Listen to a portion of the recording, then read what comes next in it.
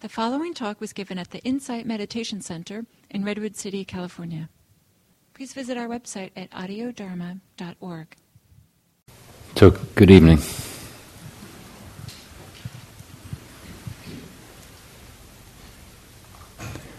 It's long enough since I came here to give a talk. I have given talks here in the past, but it's long enough since I've done that it has a quality of newness to it.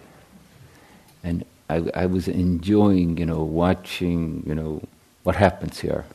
Where do people sit? What's the disposition? And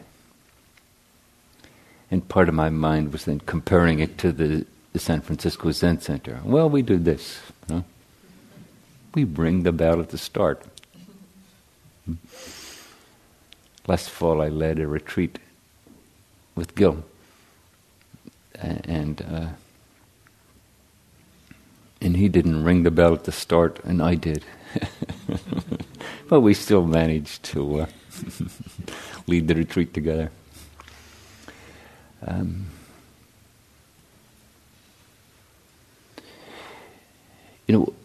One of the central themes, maybe arguably the central theme, that ties the different Buddhist traditions together, despite the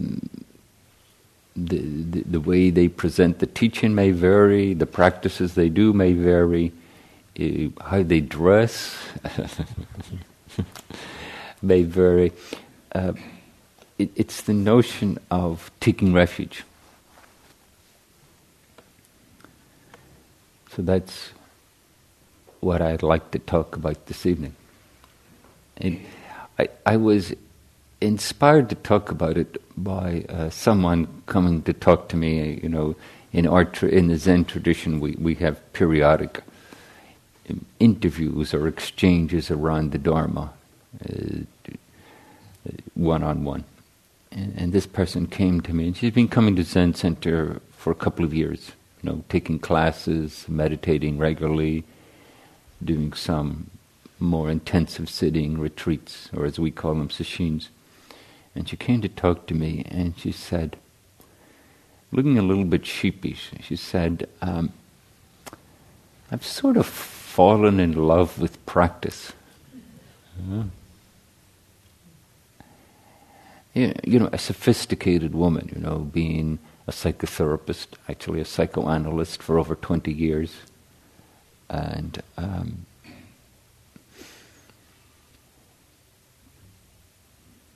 somewhere, I don't know, mid-40s, mid-50s, somewhere in that range, I think. But somehow when she made this statement, this proclamation, there was this kind of look of innocence,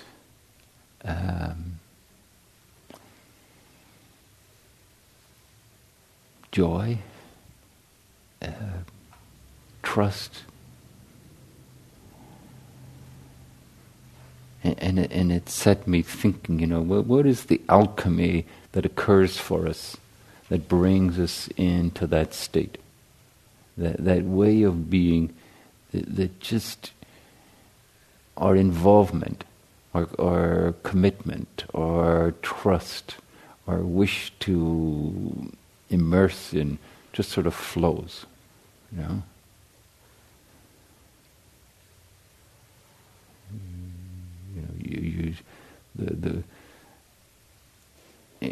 and how that, to my mind, and it would be lovely to hear how it is for you. To my mind, that's very close to taking refuge. There are many reasons we can take up practice. And everything from a response to the ways in which our life feels out of balance or afflictive, to the way in which there's some resonant sense of integrity or virtue or morality that arises for us in relationship to the Buddhist teachings we've been exposed to.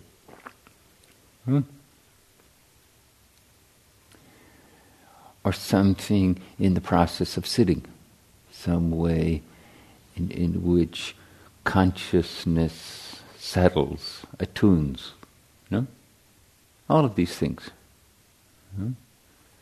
or one of these things.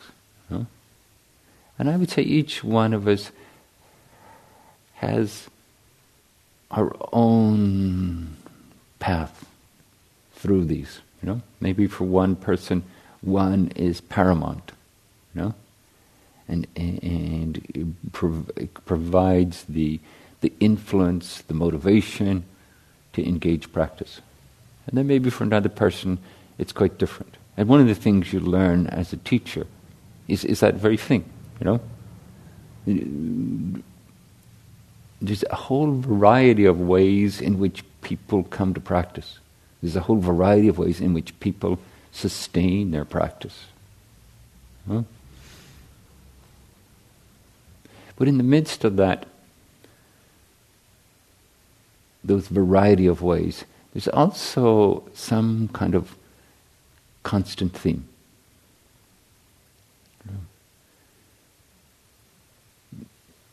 Some way in which involvement becomes attractive.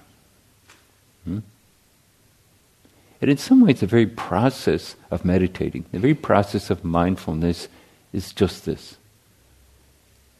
Engaging in a way where involvement in the moment becomes attractive.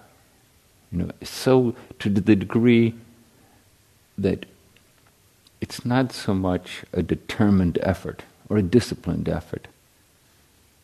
It becomes more of a giving over.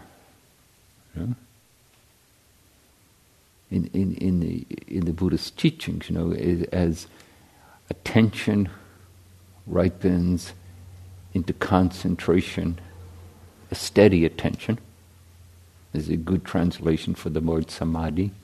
It's a steady or continuous attention. And then it ripens into an immersion. The same way our involvement can come from intention. Oh, this is a good thing to do.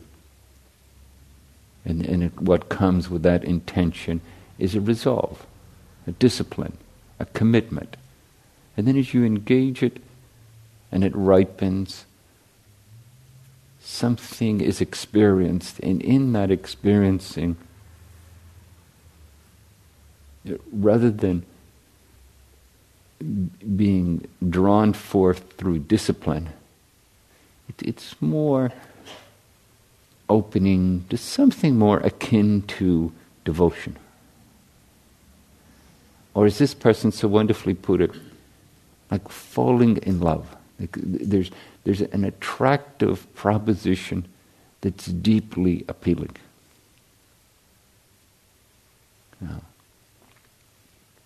That we're drawn in for whatever set of reasons, the alchemy of our own being in combination with the practice, with the Dharma, with the Sangha, brings something forth. In Japanese, the term refuge is translated as kie, and the ki translates as fully committing or giving over to or fully investing in. And the e at the end is that which can be relied upon or trusted. So giving over to that which can be trusted.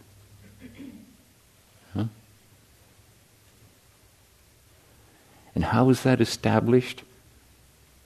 I would say in endless ways. But I would say something in the process of practice is asking us to discover that. Not so much as some dogmatic principle that we think we should adhere to. You know? Not so much some discipline that if we're a good person, doing the right thing for the right reasons, this is how it'll be.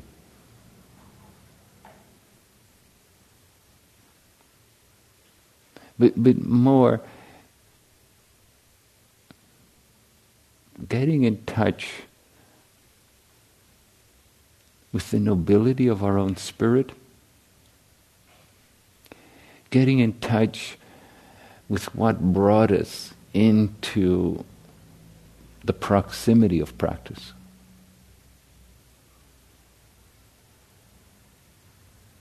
You know, one proposition so in the Zen process, taking refuge, you sew a garment like this,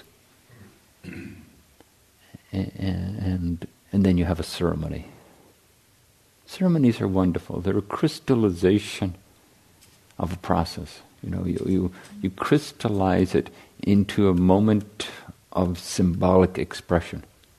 You know, you have a relationship with someone, and you decide to get married. You know, and then you have these little symbolic gestures. Yes, I do. You know, okay, well, put the ring on that finger. We just made that up. Well, when you're in the midst of that, you know, that moment, that very symbolic gesture, you know, reverberates through your whole being. You know? Because I would say it involves us, it draws us in, and we give ourselves to it. You know? That this is the process of love. You know? And there's romantic love, and there's spiritual love, and some part of the alchemy is similar, and then some part of it is quite different. You know, although sometimes part of the vehicle of your spiritual love may be a living teacher, or some Shakyamuni Buddha, or some principle of practice. Huh?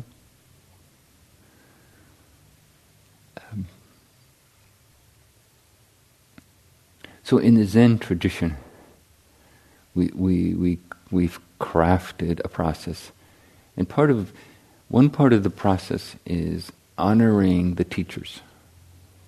Huh? So often I would say to people, think of when you were a child. Think of the people who made a big impression on you. Huh? Well, what was the quality, the character of their being that impressed you? Huh? And what was the teaching that you got from it? Huh? Because usually that's for something very fundamental. You know, that's where someone demonstrated to us kindness. Huh? That's where someone demonstrated to us acceptance. You know? And those other simple but profound qualities that nurture the nobility of our spirit. Yeah? And that set the stage as we become more thoughtful and thinking and rational, set the stage for how we consider the path of practice. You know? Whether we consider it primarily a religious activity or a humanistic activity, or however we consider it. And the style of Buddhism that we practice, you know, I would say, you don't have to agree, but here's what I would say, is an attempt to get at something fundamental that we adapt various ways of being, the very process of meditating together, having Dharma talks and having Dharma Espanol and all these in social engagement, all these events that we craft together in our shared commitment to practice. That they rest on something. And in the traditional language of Buddhism, we'd say they rest on taking refuge. Huh? And then in the Vipassana, there's not much ritual in a formal, traditional, or classic sense, Buddhist sense, And then in the Zen school, we have more. And Gil and I, one of the things we have in common, we've both practiced in both schools. And I have found in myself that the taking refuge is the common thread, and that there's no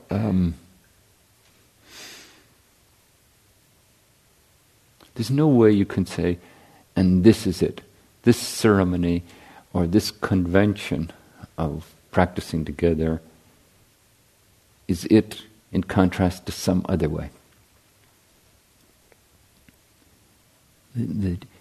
It's more something within our being. And when I read this poem, that's what came up for me. This is a poem by William Stafford that he calls The Way It Is. There's a thread you follow. It goes among things that change. But it doesn't change. People wonder about what you're pursuing. You have to explain about the thread. But it's hard for others to see. While you stay close to it, you can't get lost. Tragedies happen. People get hurt or die, and you suffer and get old. Nothing you can do can stop time's unfolding. You don't ever let go of the thread.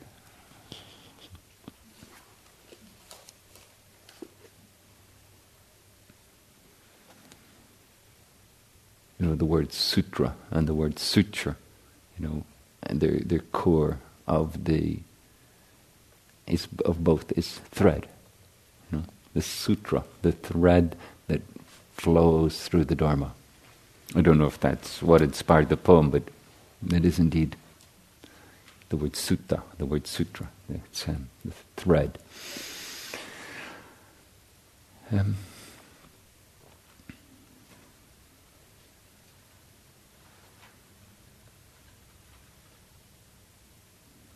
So how to attend to that within ourselves?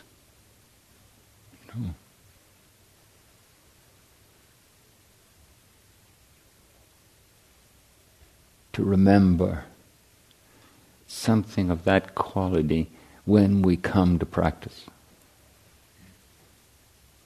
That this is the aspiration and the expression of the nobility of our spirit. That when we come to sit, it's not some imposition on our being, It's the recollection, it's the recollecting of that which moves and motivates and guides our life. It's not that there isn't discipline and commitment. But when discipline, just the same way when we relate to each other, with some warm and generous feeling. It's not that we're always going to agree, but when that connectedness is there, the vicissitudes, the afflictions, the tragedies of our human life don't become sharp edges that cut us and wound us and separate us and leave us feeling like, well, I'm never going to talk to that person again.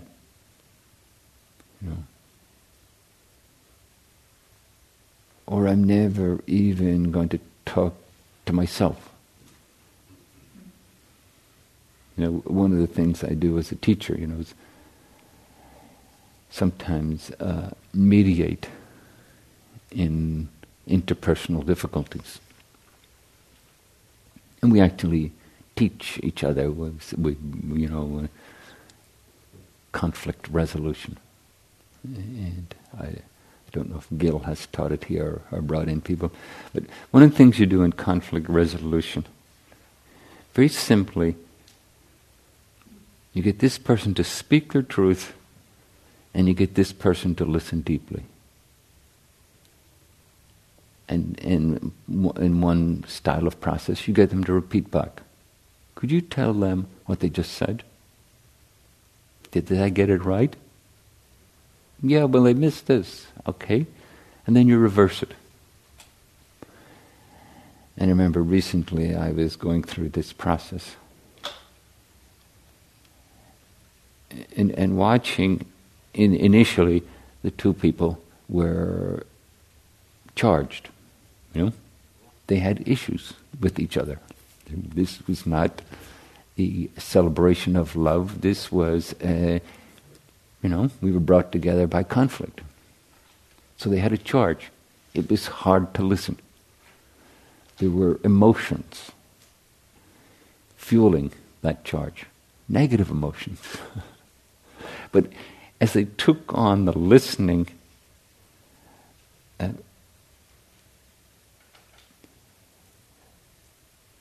they discovered, I was going to use the word realized, they realized they were bearing witness to another human being who had experiences different from theirs, who had ideas and emotions different from theirs. And as they bore witness for each other, that which separated them seemed to dissipate in its conviction.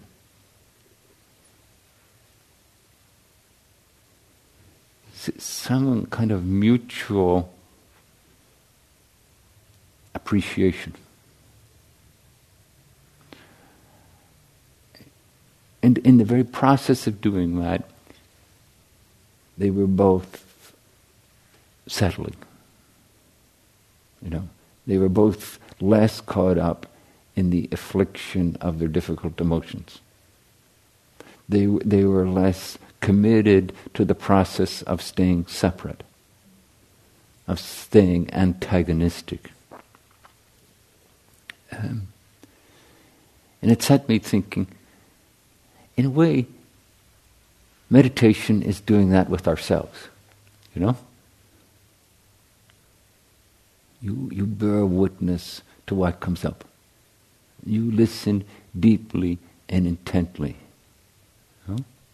And something in the very process of doing that, there's a reconciliation. Why do our stories repeat themselves? Because, in a way, they haven't been fully listened to. Like when we fully listen and take in and feel the suffering that goes with that story that's repeating itself. That quality of unfinished business starts to dissipate. So this is mindfulness. And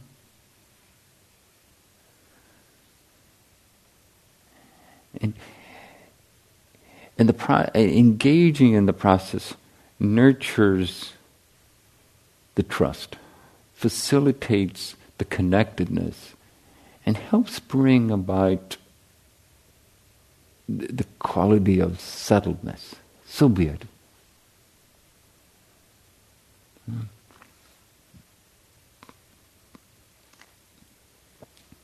I had thought of doing an exercise, but honestly, I think it would be a little chaotic in the limited period of time we have. But I'll tell you the exercise. Maybe we could do it like this. Here's what the exercise is. I don't know if you've ever done repeated questions. Is it a familiar process with any of you? Or, yeah? Repeated questions are very interesting. The same question, and you answer, then you set aside that answer, then the question, and then you answer, and then you set aside. So maybe you could just repeat this question silently to yourselves. You just close your eyes, and then the knack of it is you want a concise answer. Don't go off into, a long anecdote or narrative about your life. Well, it all started when I was... Well, in a way it did, but for the sake of the exercise, come to the conclusion,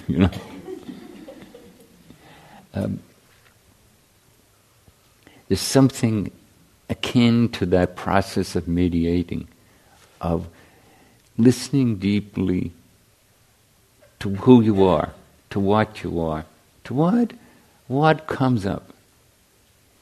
And the question is this. The question is, how do you suffer?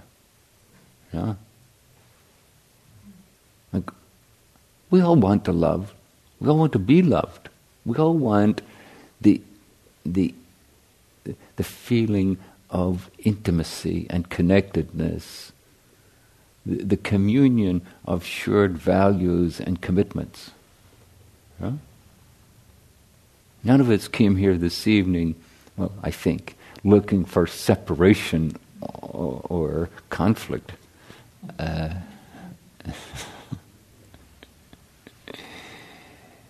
It doesn't resonate with this nobility of spirit that we aspire to. And yet, something interrupts. Something pulls us into conflict anyway. And in a very, very broad sense, this is the realm of dukkha. This is the realm of suffering, And it brings up in us, the impulse to separate, the impulse to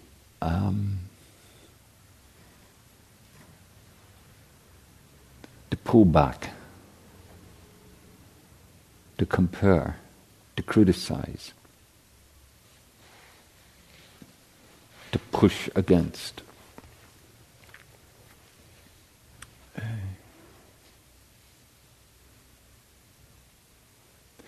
So let's try this. We'll try this for a couple of minutes, and I'll ring the bell at the end. And don't worry, if it's usually I would offer you more sort of intro and path, psychological path into it. But just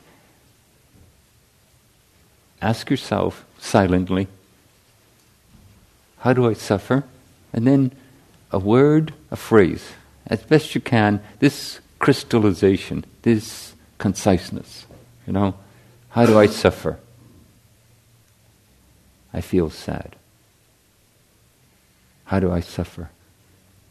I get frustrated. How do I suffer?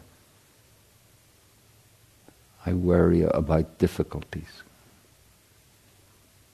Just for a couple of minutes, just let that question rattle around and see what answers appear.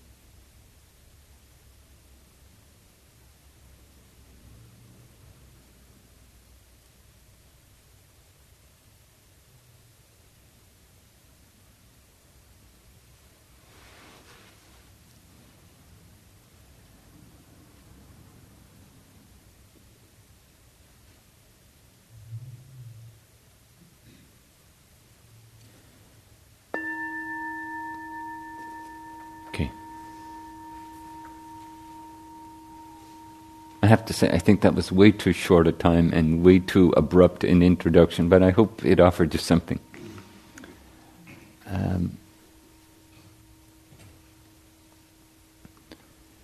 To come into this bearing witness relationship with how we suffer. I would say it's not for nothing that it's the first noble truth.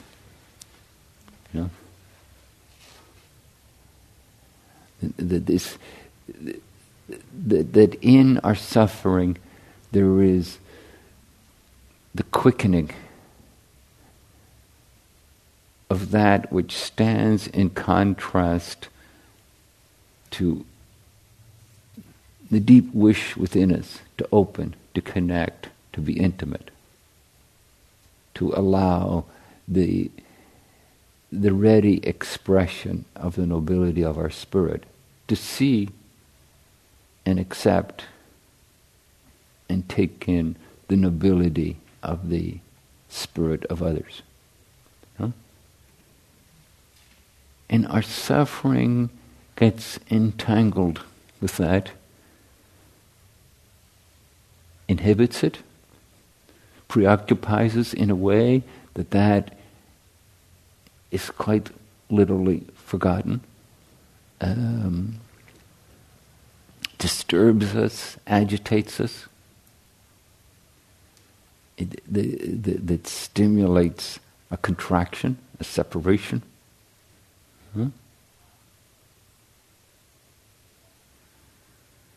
And who of us doesn't know that in long-term relationships these two get intertwined, sometimes in disappointing or perplexing and frustrating ways.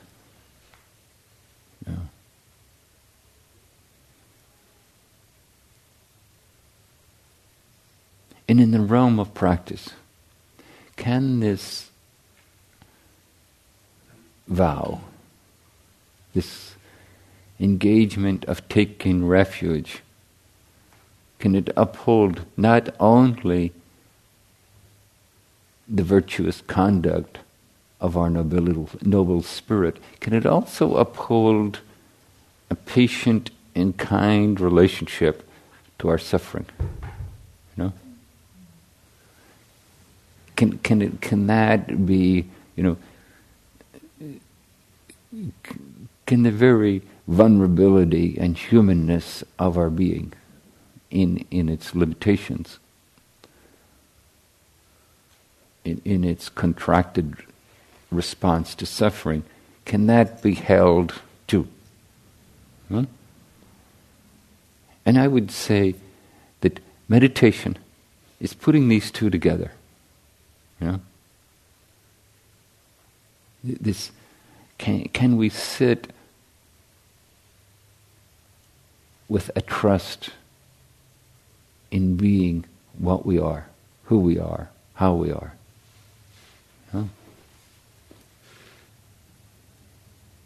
Can we sit and let something ripen and settle and open? Can we sit and hold the agitation, distress, affliction, disappointment, frustration of a suffering life? And can we sit with them both, which either one appears? So be it. Each time we come to sit, can we bring that kind of involvement? This period of meditation will be whatever it will be. Maybe it'll be serene. Maybe it will be tumultuous. Maybe it will be about bearing witness. Recently I was doing a guided meditation with someone. And I was guiding them into settling. And in the settling, deep sadness.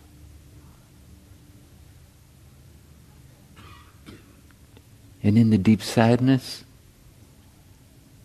a sense of release.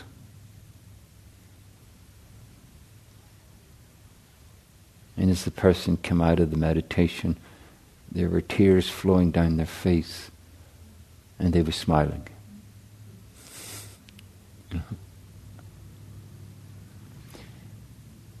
Meeting our suffering is the path to releasing our suffering, is the path to supporting and sustaining the vow of taking refuge. And this is the subtle play of meditation. This is the involvement of mindfulness. How it arises is how it arises. It's the product of endless karmic conditions. But as William Stafford, the poet, says, some thread of continuity.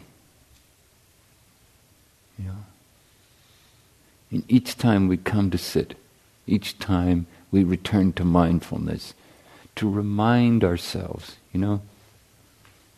the word sati, part of the root of the word sati is to remember. To remind ourselves, so be it. So be it, this is what is happening now.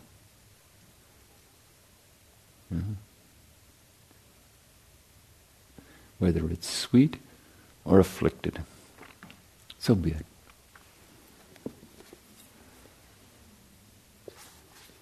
I'll read this poem again. The way it is. There's a thread you follow. It goes among things that change.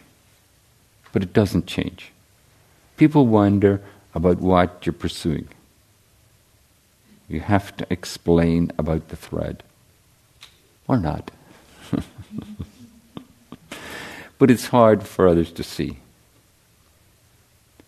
When you stay close to it, you can't get lost. Tragedies happen. People get hurt or die, and you suffer and get old. Nothing you can do can stop time's unfolding. You don't ever let go of the thread.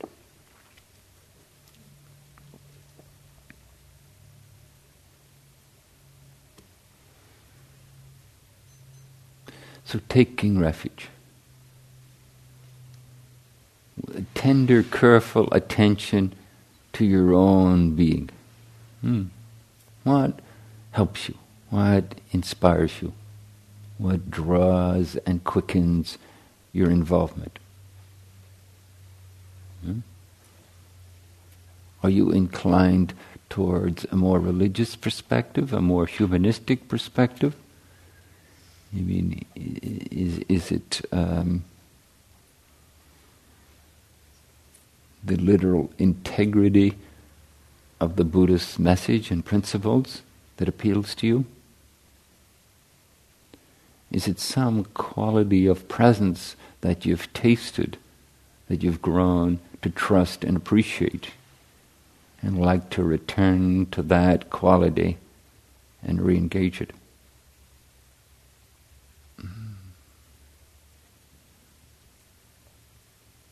Whatever your Dharma gate, whatever your Dharma path, so be it. To return to the intimacy of meeting the moment and letting that intimacy support the frailty and difficulties of human life. This is the common thread of the Buddhist, the many, many Buddhist sects. We take refuge.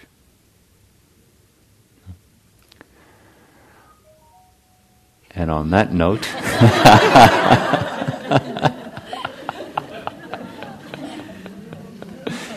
we end at 9, right? Yes. Okay.